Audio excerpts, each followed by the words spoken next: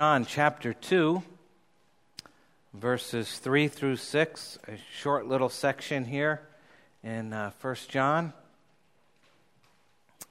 So you can open your Bibles, 1 John chapter 2, all the way in the back of the New Testament. If you've gotten to Revelation, you've gone a little too far.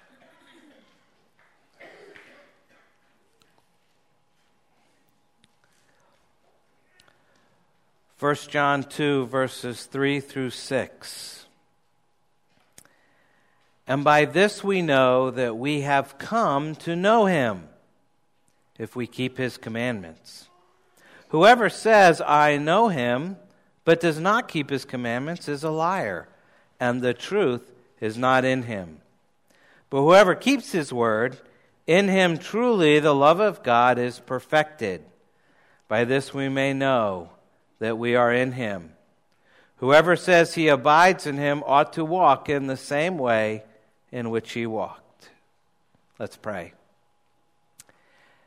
Heavenly Father, we have your holy, inerrant, and authoritative word. And Lord, we come to it, and sometimes it's hard to understand. And we think we get it, but we're not sure. And we pray this morning that you would enable us to get it, to understand it, and to make it a part of our lives. And we ask this in Jesus' name. Amen. As I told you a little bit earlier, I just finished reading this amazing book about Francis of Assisi called Chasing Francis by Ian Morgan Cron. And his relationship to the church today. Now, Francis lived some 800 years ago. So what does he have to do with the church today?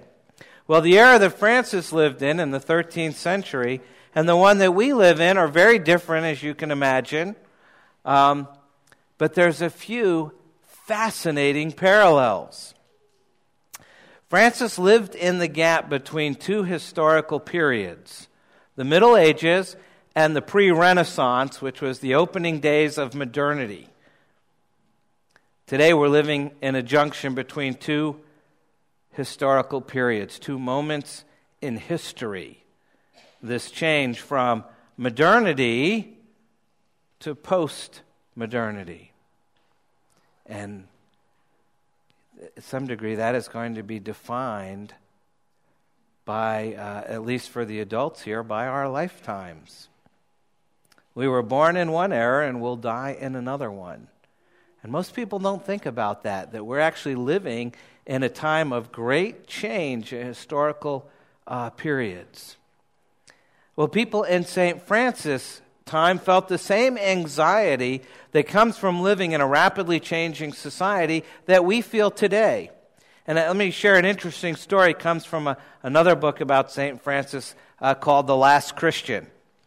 And it's by Adolf Hull. And he writes, about 800 years ago, people in a number of European cities began to feel a peculiar and unheard of desire. They wanted to know what time it was. Of course, there had always been church bells.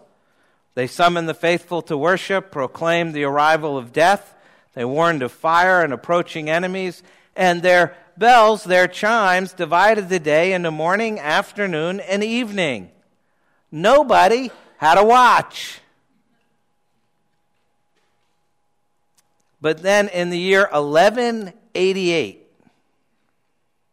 the citizens of Tournai in Belgium got permission from the king to set up a clock in a suitable spot where everybody could see it to strike the hours, quote, for their pleasure and for the city's business. The first mechanical clock was installed in 1309 in Milan, Italy. And it wasn't long before every sizable town had one. And thus people began to live in a new era. They called it modern times. And it was really signified by the introduction of the clock.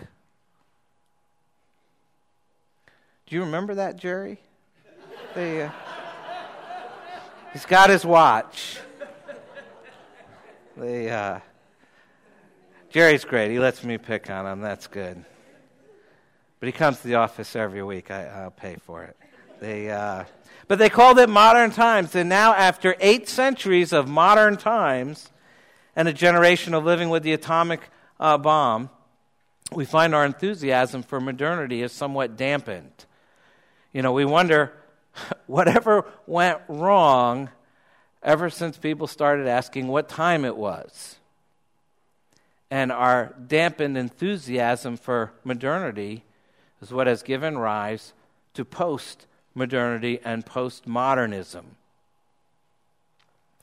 Another not insignificant similarity between the Middle Ages, Francis's time, and today has to do with the state of Christendom, with Christianity as a whole. In Francis' day, this won't sound anything like us, but in Francis' day, the church was hemorrhaging credibility. It was seen as hypocritical and untrustworthy and irrelevant. Some people even wondered if it would survive. Clergy were at the center of all kinds of sexual scandals. The church had commercialized Jesus, selling pardons, ecclesiastical offices, and relics. And sermons were either so academic that people couldn't understand them, or they were canned. They took them from whatever the 13th century equivalent of the internet was. And there were popular songs ridiculing the church and clergy that could be heard all over Europe. The laity felt used by the professional clergy, and the church had become dangerously entangled in the world of power politics. Disillusionment with the church inspired many people to turn to alternative spiritualities. And the demise of feudalism and the rise or the return of a money economy brought the rise of the merchant class and the ferocious spirit of aggressive capitalism, and greed ran riot in the culture. And to top it all off, Christians were at war with Muslims. It all sounds so eerily familiar. Every one of those things has been said about today. And to finish with another quote from the book, The Last Christian, he writes, "In the person of Francis, the pre-modern world, so to speak, gathered itself together before coming to an end. And for one last time, before the forces of progress thundered off on their own triumphant path, one man looked into the motivating thrust behind the whole thing and decisively rejected it. Francis of Assisi, the last Christian." No one after him worked as strenuously against the forces of modernity as he did, with his body, with his very life. Francis had no new theory to offer, but an old practice, the practice of Jesus Christ. I think John the Elder, the author of our text, the Apostle John, and Francis of Assisi would have gotten along just fine. They both dealt with churches in confusing times, much like ours. They both dealt with the preponderance of false teachers and false teachings, much like ours. They both dealt with silver-tongued devils who knew how to talk the talk, but were clueless when it came to walking the walk.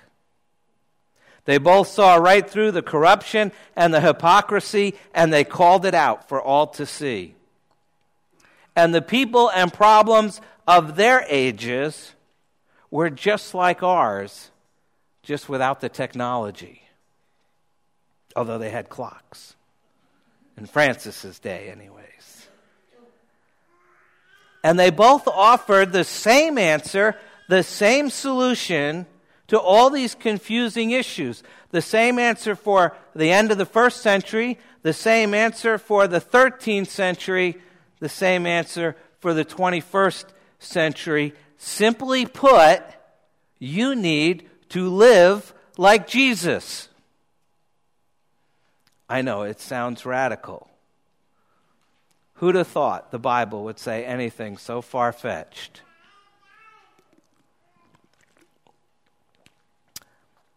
I think John and Francis were twin sons of different ages. And today we're learning from John. was much like Francis. But before we do, let's review a little bit. This is the third sermon in this series on the epistles, the letters of John. And I had obviously just finished preaching through the Gospel of John in May, and I both started it and ended it by pointing out key things we could learn from John. I said we must know why the church is a community, and then we have to be a community. That's one of the main themes of John's writings, of all his writings, is this is a community. It's not about you as an individual. It's about the community. We must know why Christians are loving and then be loving people. And we must know why Christianity is believable, and then we need to act like we really believe it. And we must know why Jesus Christ is not only the most meaningful person who ever lived, we must know why he brings meaning and purpose to each one of our lives. And we must know why it is Jesus Christ who lives and reigns and is coming again. And we have to be able to tell others in a way they can understand. The epistles of John, the letters, 1st, 2nd, and 3rd John, were written to the church. The Apostle John is based in Ephesus, in Asia Minor, modern-day Western Turkey. And it's most likely that the letters were written to the churches in that area, just as the book of Revelation was. And John's purpose for the readers of his letters was they might know that they already have eternal life. The epistle was written for believers to deepen their assurance of faith, and they contain tests by which people can judge their faith. And the enemies of the truth in this epistle are professing Christians, although the tests given here will show that they are lying, and whose theology of Jesus is distinctly docetic and Gnostic in nature. And I put those terms in your outline. Doceticism is an opinion that Jesus had no human body. He only appeared to die on the cross. They don't deny that he was fully God, but they deny that he was actually man. He was just pretending to be a man. And Gnosticism is the beliefs of some early Christian cults that and a lot of the New Age movement finds its roots in Gnosticism. They value their own special revealed knowledge of God above and beyond the Bible that they had but not everybody else had. And they felt it attained redemption for the spiritual element of any person, and it's separated out from the physical element. So they didn't worry about the physical. And that caused all sorts of problems for them. And the purpose of 1 John is to expose these professors of faith, people who profess faith in Christ but who don't actually believe, and to confirm those who are true possessors of faith, possessors of Christ by faith. The true believers. And so John gives us these tests of life to determine who's who. And it's done with granting assurance of eternal life to those who believe. 1 John 5:13 is the purpose statement for the book. He says, I write these things to you who believe in the name of the Son of God, that you may know that you have eternal life. However, the problem that existed in the church wasn't that the people didn't necessarily understand that, but they couldn't tell one group from the other. They didn't know who the people who have a false profession of faith and those who had a true profession of faith. It was all mixed up, and it was very confusing, and there was these false teachers, and they claimed to believe in Christ, but they didn't live like it. And they said they didn't have to because only the spiritual mattered and the body didn't matter. So I could sin away with my body, although they didn't call it sin, because they said once you were saved, you didn't sin. So it didn't matter. So I can live immorally, and it doesn't count as sin. You, however, it still counts as sin because you don't have that special revealed knowledge I got. You see how this works? Any cult that can incorporate sex into worship is going to get followers. And that's been true for 3,000 years, if not longer than that. And people in the church are totally confused because they're like, that guy's a teacher, and yet he's living this, doing all this horrible stuff. And I don't get it. And false teaching leads to false living. And so John is entering the scene. He's old now. He's really old. And he wants to confront these false teachers with their lack of obedience to the commands of Christ that border on outright decadence and their absence of brotherly love and compassion. They're saying, we have this knowledge, you don't. Too bad, so sad. You'll just have to suffer. It's sin for you, not for me. And they really showed that they just didn't care about these other people. And so we started a couple weeks ago, 1 John. We saw that he's responding to these false teachers, and they're teaching a number of incorrect things. They said you can have saving fellowship with God and still live completely immorally. They're saying that actually you can be without sin, even though it sure looks like sin, and that you no longer, in fact, commit any sin at all, and you can basically do whatever you want. And, and even though it looks like you're living this gross, immoral lifestyle, but because you have this special knowledge, it doesn't count as sin. How convenient is that? And John's responding to all of this false teaching. He's sort of coming out of retirement to take this on. And you remember, he's the last living apostle. There's nobody else that can do this. There's none of the other apostles are still alive. And it's pretty much just John. He was one of the youngest apostles. He's still alive. And it's truly like when John shows up to speak, everybody listens. And so he makes it clear in 1 John chapter 1 that believers, even though we're new creations in Christ, we're still sinners. And we need to deal with that sin realistically and biblically. And of course, he tells us that we need to confess our sins and seek the forgiveness of God. And although that we've been saved by grace and we've been forgiven of our sins and spared their penalty, we need to continue to grow in grace by confessing our sins and having them forgiven. And he says anyone who says they don't sin is a liar.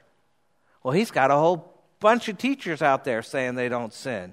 And he is taking them on and confronting them pretty much to their face.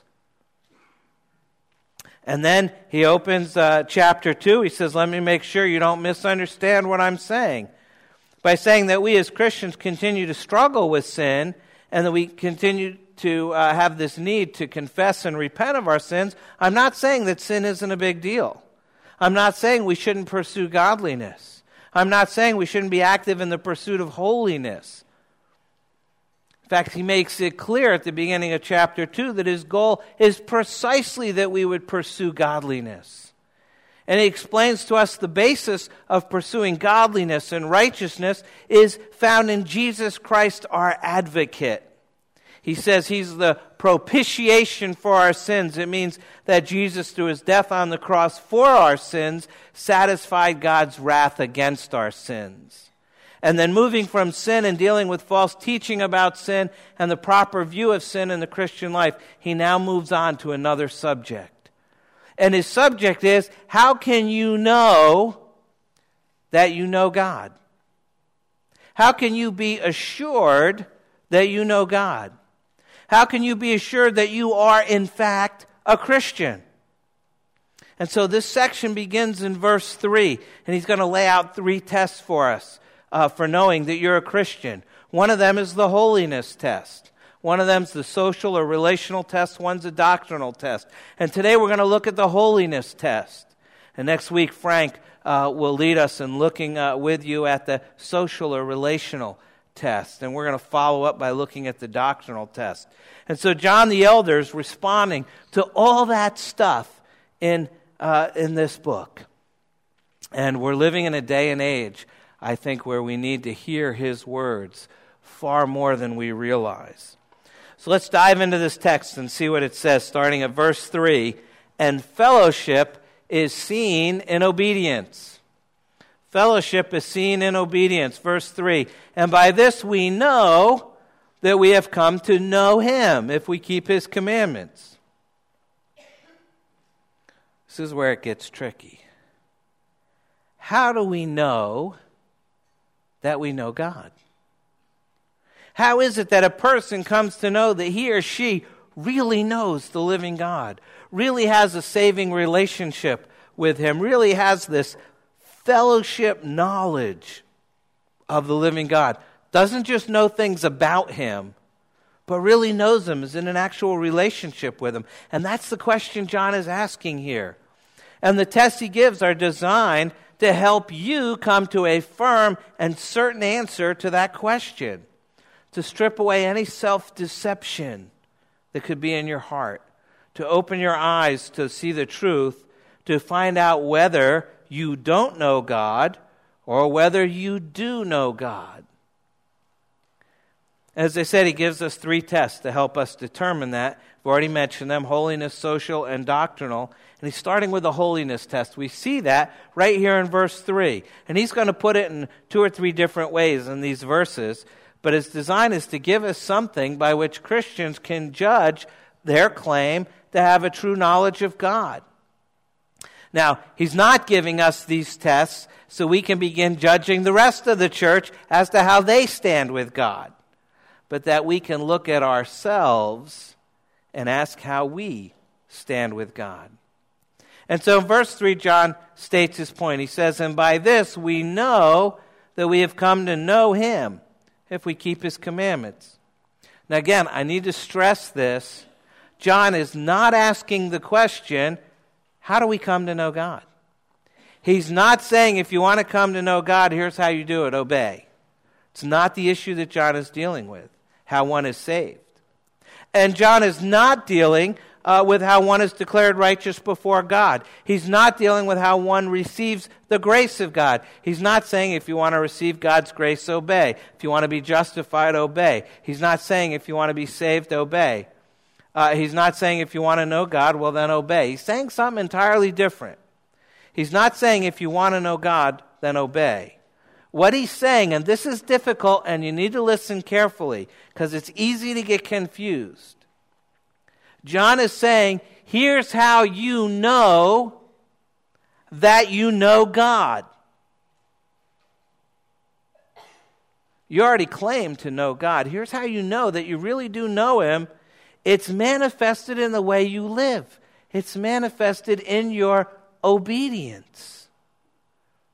And it's very important for us to note that John's not saying we know God by keeping his commandments. He's saying we know that we know God by keeping his commandments. He uses know twice. And if you have a version of the Bible that only has know once in that verse, they have badly mistranslated that. And about a third of English Bibles have messed that verse up. But know is actually written twice in the Greek. There's how you know, you have assurance, how you have a conviction that you know God. Theologians consider this one of the great passages on epistemology. Now that's a really big word that means the study of how we know what we know. Do we know things through our senses? Do we know things by reasoning? Do we know things by experience? How do we know what we know? And the Apostle John teaches us that we know God by our obedience. He's not teaching salvation by obedience. He's not even teaching assurance by obedience. He's teaching that salvation is evidenced by obedience. I know that I know God by keeping his commandments. And so obedience contributes to our assurance of faith. It's important to understand what he's up to. He's trying to give us a diagnostic tool to let us know how we know the one true God. He says we know that we know God, in our desiring to keep and actually keeping God's commandments. Why is that important? Do unbelievers desire to keep God's commandments? No. Do they actually keep God's commandments with right intentions? No. This is a way to tell a person that they really do know Jesus. We know that we know God if we keep His commandments. He wants to help these people to distinguish between those who are claiming to be Christians and those who really are Christians. Because that's the problem they're facing in the early church. They got churches full of people saying, oh yeah, I believe Sunday morning from 11 to 12. Don't bother me the rest of the week. And so you have this test. Do you obey God's word? Look again at this verse. And by this we know that we have come to know Him if we keep His commandments. The question is, well, do you keep His commandments? That's the test. Is the Bible your final rule of faith and practice? Saying one way grace is evidenced in the life of a person who claims to be a Christian is in obedience. Doesn't sound like that hard a test, except if you actually do it.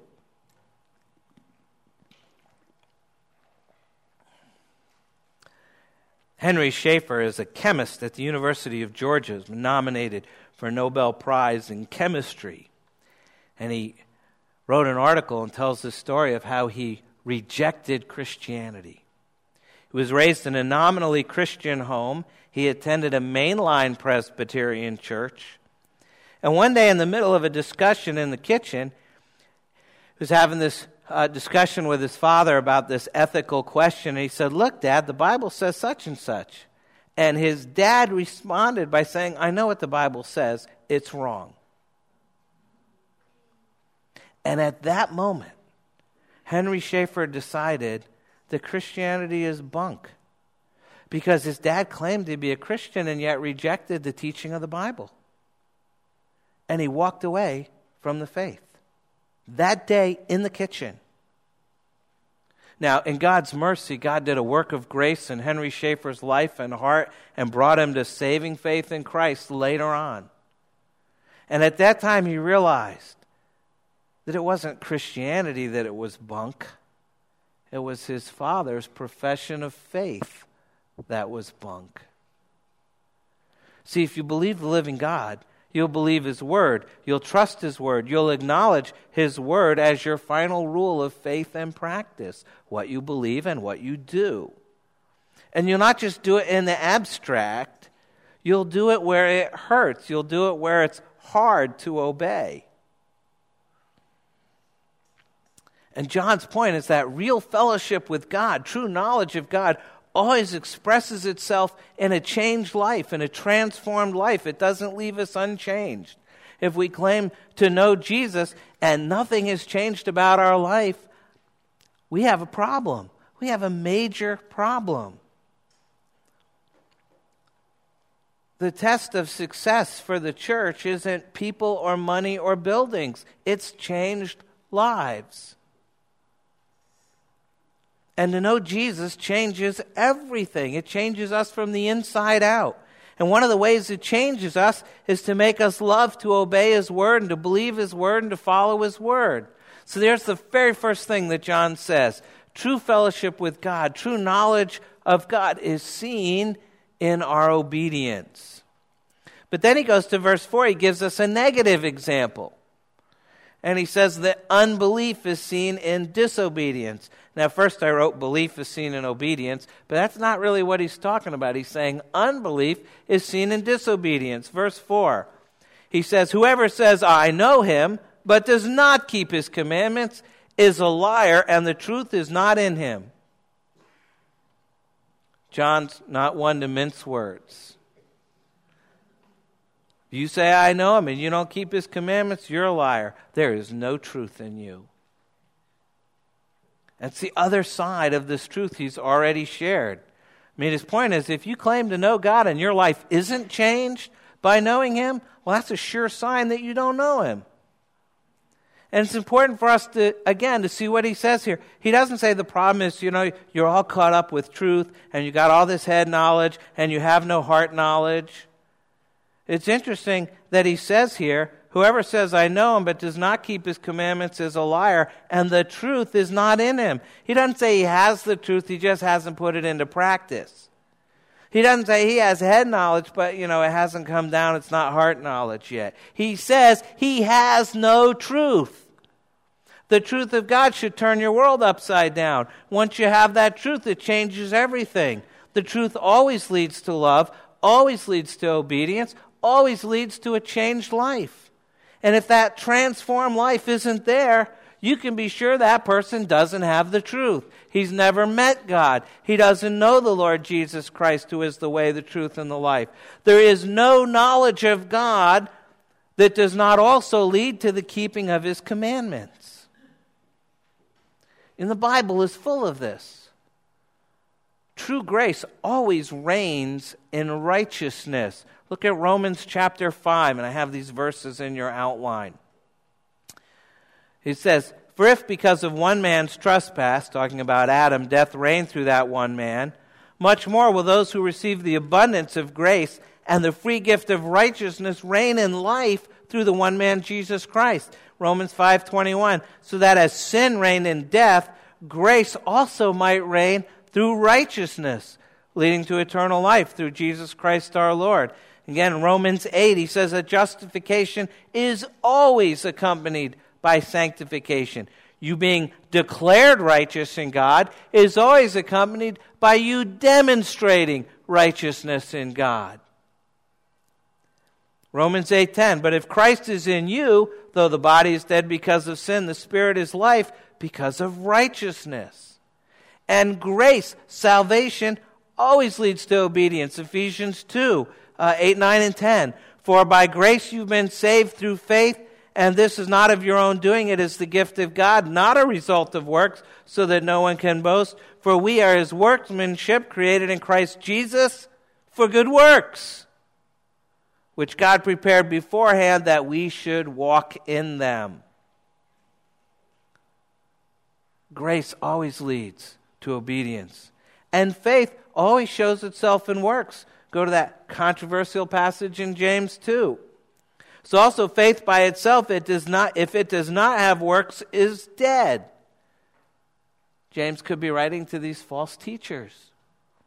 But someone will say, you have faith and I have works. Show me your faith apart from your works, and I will show you my faith by my works.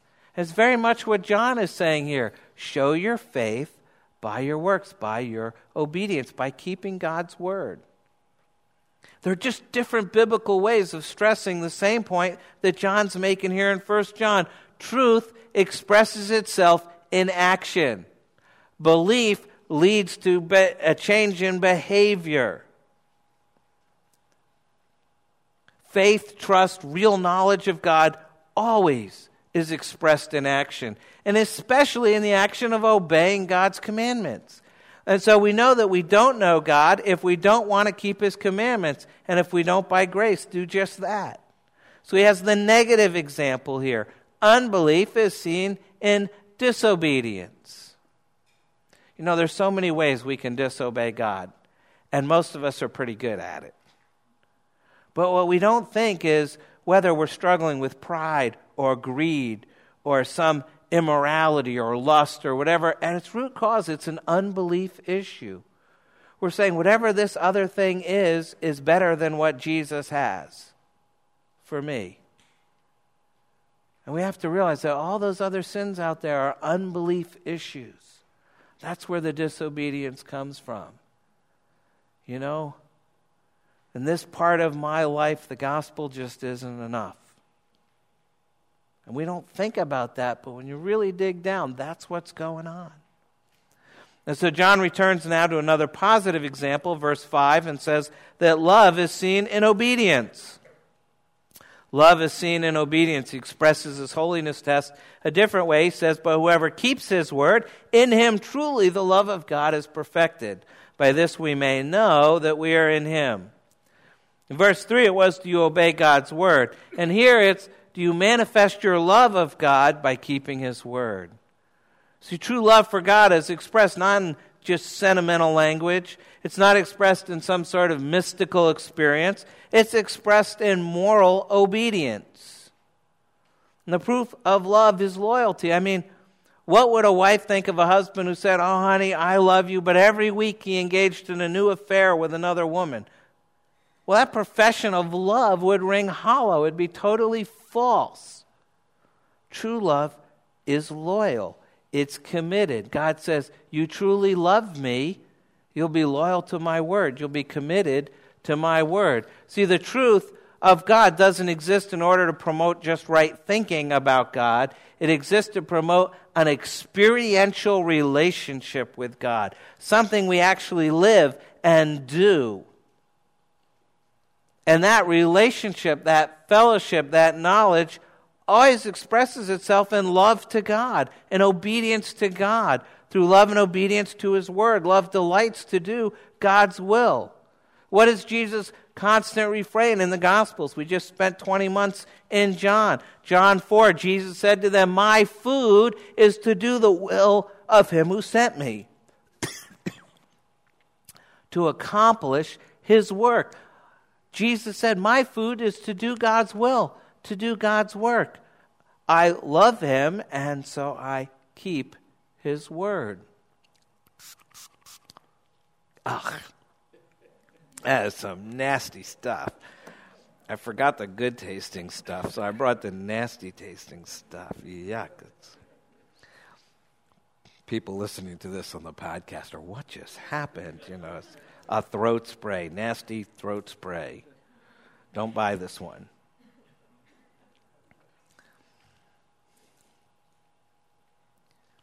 So if we're going to be like Jesus, what do? We need to love to do God's will. If we love God, we'll keep His commands. Obedience will be the evidence that we love God. Remember what Jesus said to His disciples in the upper room the night He was betrayed? John 14. "If you love me, you'll keep my commandments."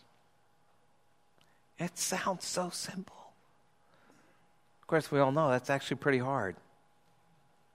But that's what He said. So the Christian who teaches that you can love Jesus and not keep His commandments is contradicting Christ. Finally, John makes it clear that fellowship with God, belief in God, love for God, all of which is displayed by obedience. Your knowledge of God, your belief in God, your fellowship with God, your love for God, however you want to word that, is seen, is displayed in our obedience. Verse 6. "Whoever says he abides in Him ought to walk in the same way in which He walked." So now John's talking about abiding in Christ. What does that mean? Well, to abide in Him is to experience this life-giving relationship with Jesus, a relationship that is not described or doesn't issue forth in being passive and indifferent and inactive and not paying attention to the Word, but a relationship that issues forth in activity and commitment and effort and love for God's will, and simply put, like John and like Francis, living like Jesus did. And so John says, good, you abide in Christ.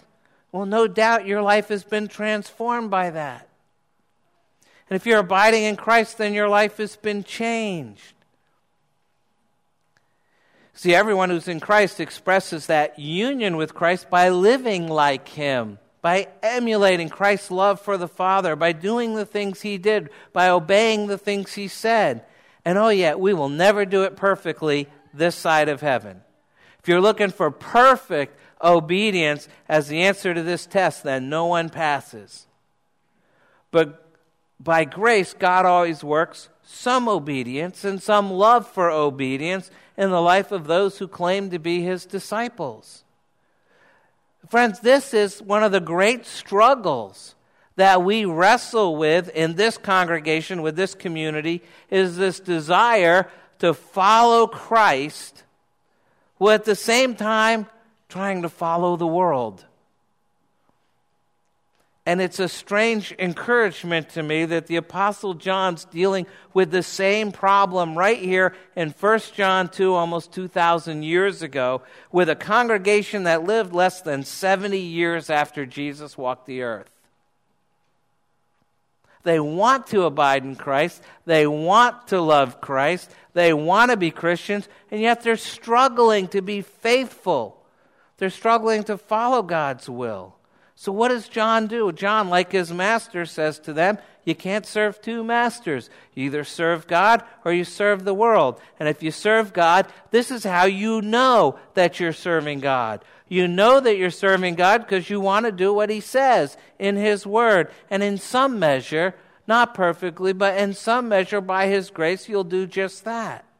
And that's an important message for us. It's important for at least two reasons. It's important because there may be some of us here today who profess to be Christians, but who aren't living in accordance with God's word and have no real desire to do so. And what John's saying to you is, that means you're not a Christian, friend. Come to grips with that. Realize you need grace. You don't have to just, brush up and live it a little better. You need grace. You need saving grace. And there may be other Christians here today wrestling with a lack of assurance because of your life, because of the imperfections and problems, mistakes and mess-ups and repeated sin in your lives. And John's saying, I'm not asking for perfect obedience to God's word. I'm asking you to look into your heart and answer this question, do you want to obey God's word? And if you answer that question yes, John says, well, I have some help for you here. And that's what he's going to do the rest of the book, is help you to know, if you want to obey God, well, we're going to talk about how do you do that? What does that look like? How do you make that part of your life? And that's a message for all of us, for every one of us. Every time we have communion once a month, we'll have communion in a couple weeks again, and we talk about repentant sinners and unrepentant sinners. And we say that you're in one camp or the other. That's pretty much what John's telling us here today. And if we're confused, if we're not sure just where we're at spiritually, he gives us a test to help us figure it out. Because bottom line, you're either a member of the body of Christ or you're not. Even if you're on the inside and fooling us, you're not fooling God. John wants us to know the difference. You need to possess Christ, not just profess Christ. In 1939, it was the start of World War II, and the Spanish Civil War was almost over. And just outside Madrid, the rebel general was getting ready to attack and take Madrid and end the war. And the general's name was Mola, and he was ready to begin his attack. And someone asked him which one of his 4 columns of troops would be the first to enter the city. It was to be a great honor to be the first ones to go and take the city. And Mola's answer was the 5th. His answer became world famous. The general's most important column was a band of rebel sympathizers who were already inside the city. They were already behind the loyalist lines helping him. And since then, the term the 5th column has been used worldwide. It describes traitors who assist the enemy from within. Betrayal is an ugly business, and yet it's pretty common throughout history. And through the centuries, the church has even had its traitors. There's been a 5th column inside Christianity. Some professing the faith have attacked the Scripture, denied biblical truth, sown division, and the Bible uses the word apostasy to talk about opposition from within. Apostasy is opposition to the Christian faith from people who once professed that same faith and who may still call themselves believers, but they have joined hands with the opposition. And by their apostasy, these professors, people who profess the faith, but don't possess Christ. They say to the church and they say to the world that, the things the Bible teaches aren't what they seem to be. This truth is not a truth. And apostates are the fifth column inside the church. And the book of Jude tells us in verses 3 and 4, Beloved, although I was very eager to write to you about our common salvation, I found it necessary to write appealing to you to contend for the faith that was once for all delivered to the saints. For certain people have crept in unnoticed, who long ago were designated for this condemnation, ungodly people who pervert the grace of our God into sensuality and deny our only Master and Lord Jesus Christ. Jude is telling us there's a fifth column inside the church. There's people who profess Christ, but they don't possess Christ. And John is writing to make sure that you are not one of those people, that you don't merely profess the faith, but that you actually possess the faith. And he wants you to be able to tell the difference. You need to pray. Take a moment to do that, and I'll close.